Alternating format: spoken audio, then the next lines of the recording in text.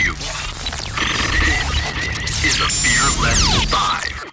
Hello and welcome to another episode of Fearless You, the podcast where we discuss, dissect, and examine some of life's greatest fears. I want to thank you for spending some time with me today. In fact, I wanted to thank everyone who has listened to the podcast thus far. Your support means the world to me and contributes to the growth of this show.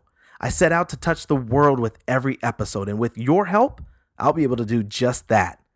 And I'm thrilled to announce that the show is now available on iTunes, in addition to SoundCloud and Spreaker.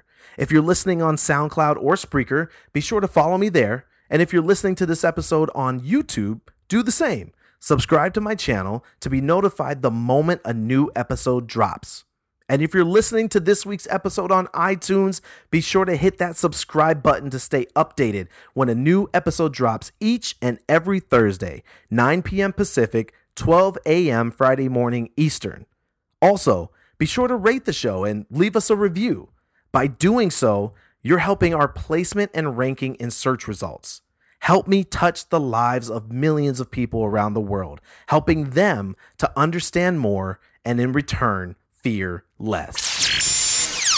All right, you guys, today's Fearless 5 is dedicated to those daredevils, those hustle and heart athletes I work with on a weekly basis, and to the thousands of others who follow me on Instagram. This episode is dedicated to the tumblers.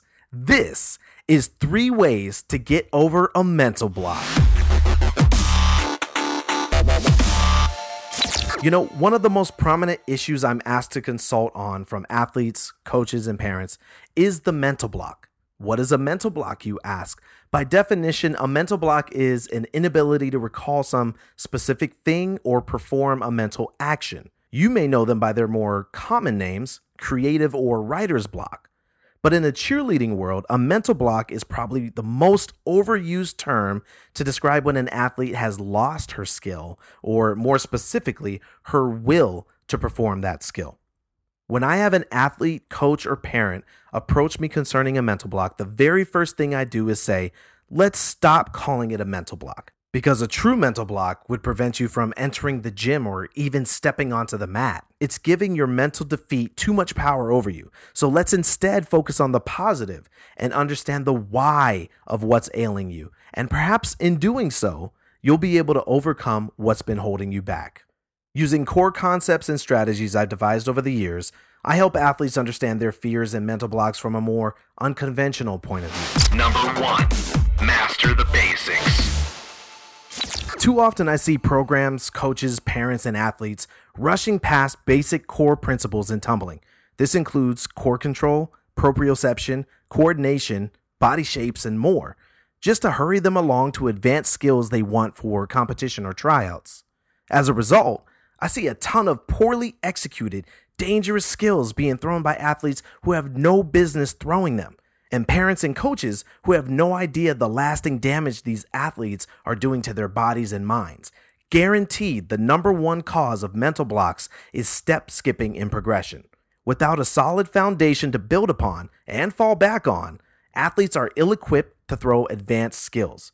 Their minds have not been nurtured with an understanding of solid foundational concepts, and in turn, the brain freaks out once it's caught up to what the body is trying to pull off. The stronger your command over the basics, the more capable you'll be of compensating and course correcting when things go wrong. Number 2, define your fear and know your why. A lot of times, the big problem with fear is that we use the word as an umbrella term. We don't take the time to get specific with our fears because we either feel ashamed to be afraid in the first place, or we feel that it's too silly to even say out loud. But here's a secret when it comes to fear. When you're specific AF, you increase the odds of understanding exactly what you're afraid of and why. And when you're that specific, you can begin to break down with pinpoint accuracy a strategy for going about working to outperform your fear. The more you understand your fear, the less you'll fear your fear. One exercise you could do is to start a fear journal. Sometimes, writing your fears down or saying them out loud allows you to see just how irrational and silly they actually are. Number 3, watch your language. Rhetoric plays a huge role in eliciting specific actions from ourselves and those we teach. For instance, if I were to tell you to hold out your hand as if you were holding a pen, and then tell you to show me what cursive looked like, what would you do? Now, if I tell you to hold that same gesture, but now show me what scribbling looks like, what would you do? Now stop. Think a moment. At any time, did I tell you to mime writing? No, I didn't. But you just showed me two forms of writing without me giving you the direction to write. You see, words are powerful because they hold meaning by association. The brain takes in so much data throughout our days that in order to process solutions faster, it's programmed to learn and take shortcuts where it can. So one of the ways the brain takes shortcuts is in the words we use to associate meanings to things and vice versa. The more specific the word is to the action, the more accurate the action. Over the years, I've helped counsel hundreds of athletes through their mental blocks, utilizing these 3 key steps.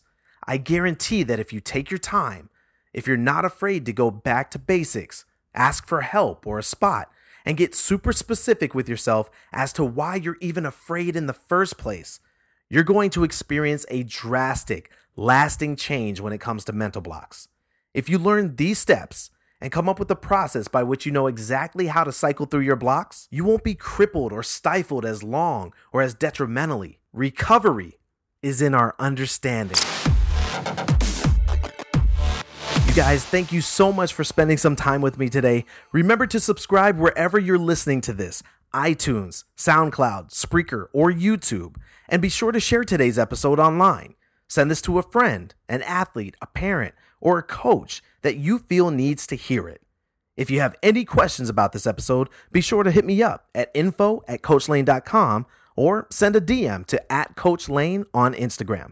Remember, if we seek to understand more, we can learn to fear less. I'm Coach Lane. I'll catch you on the flip. This has been a Fearless 5. Or 7. It's turning into more like 7.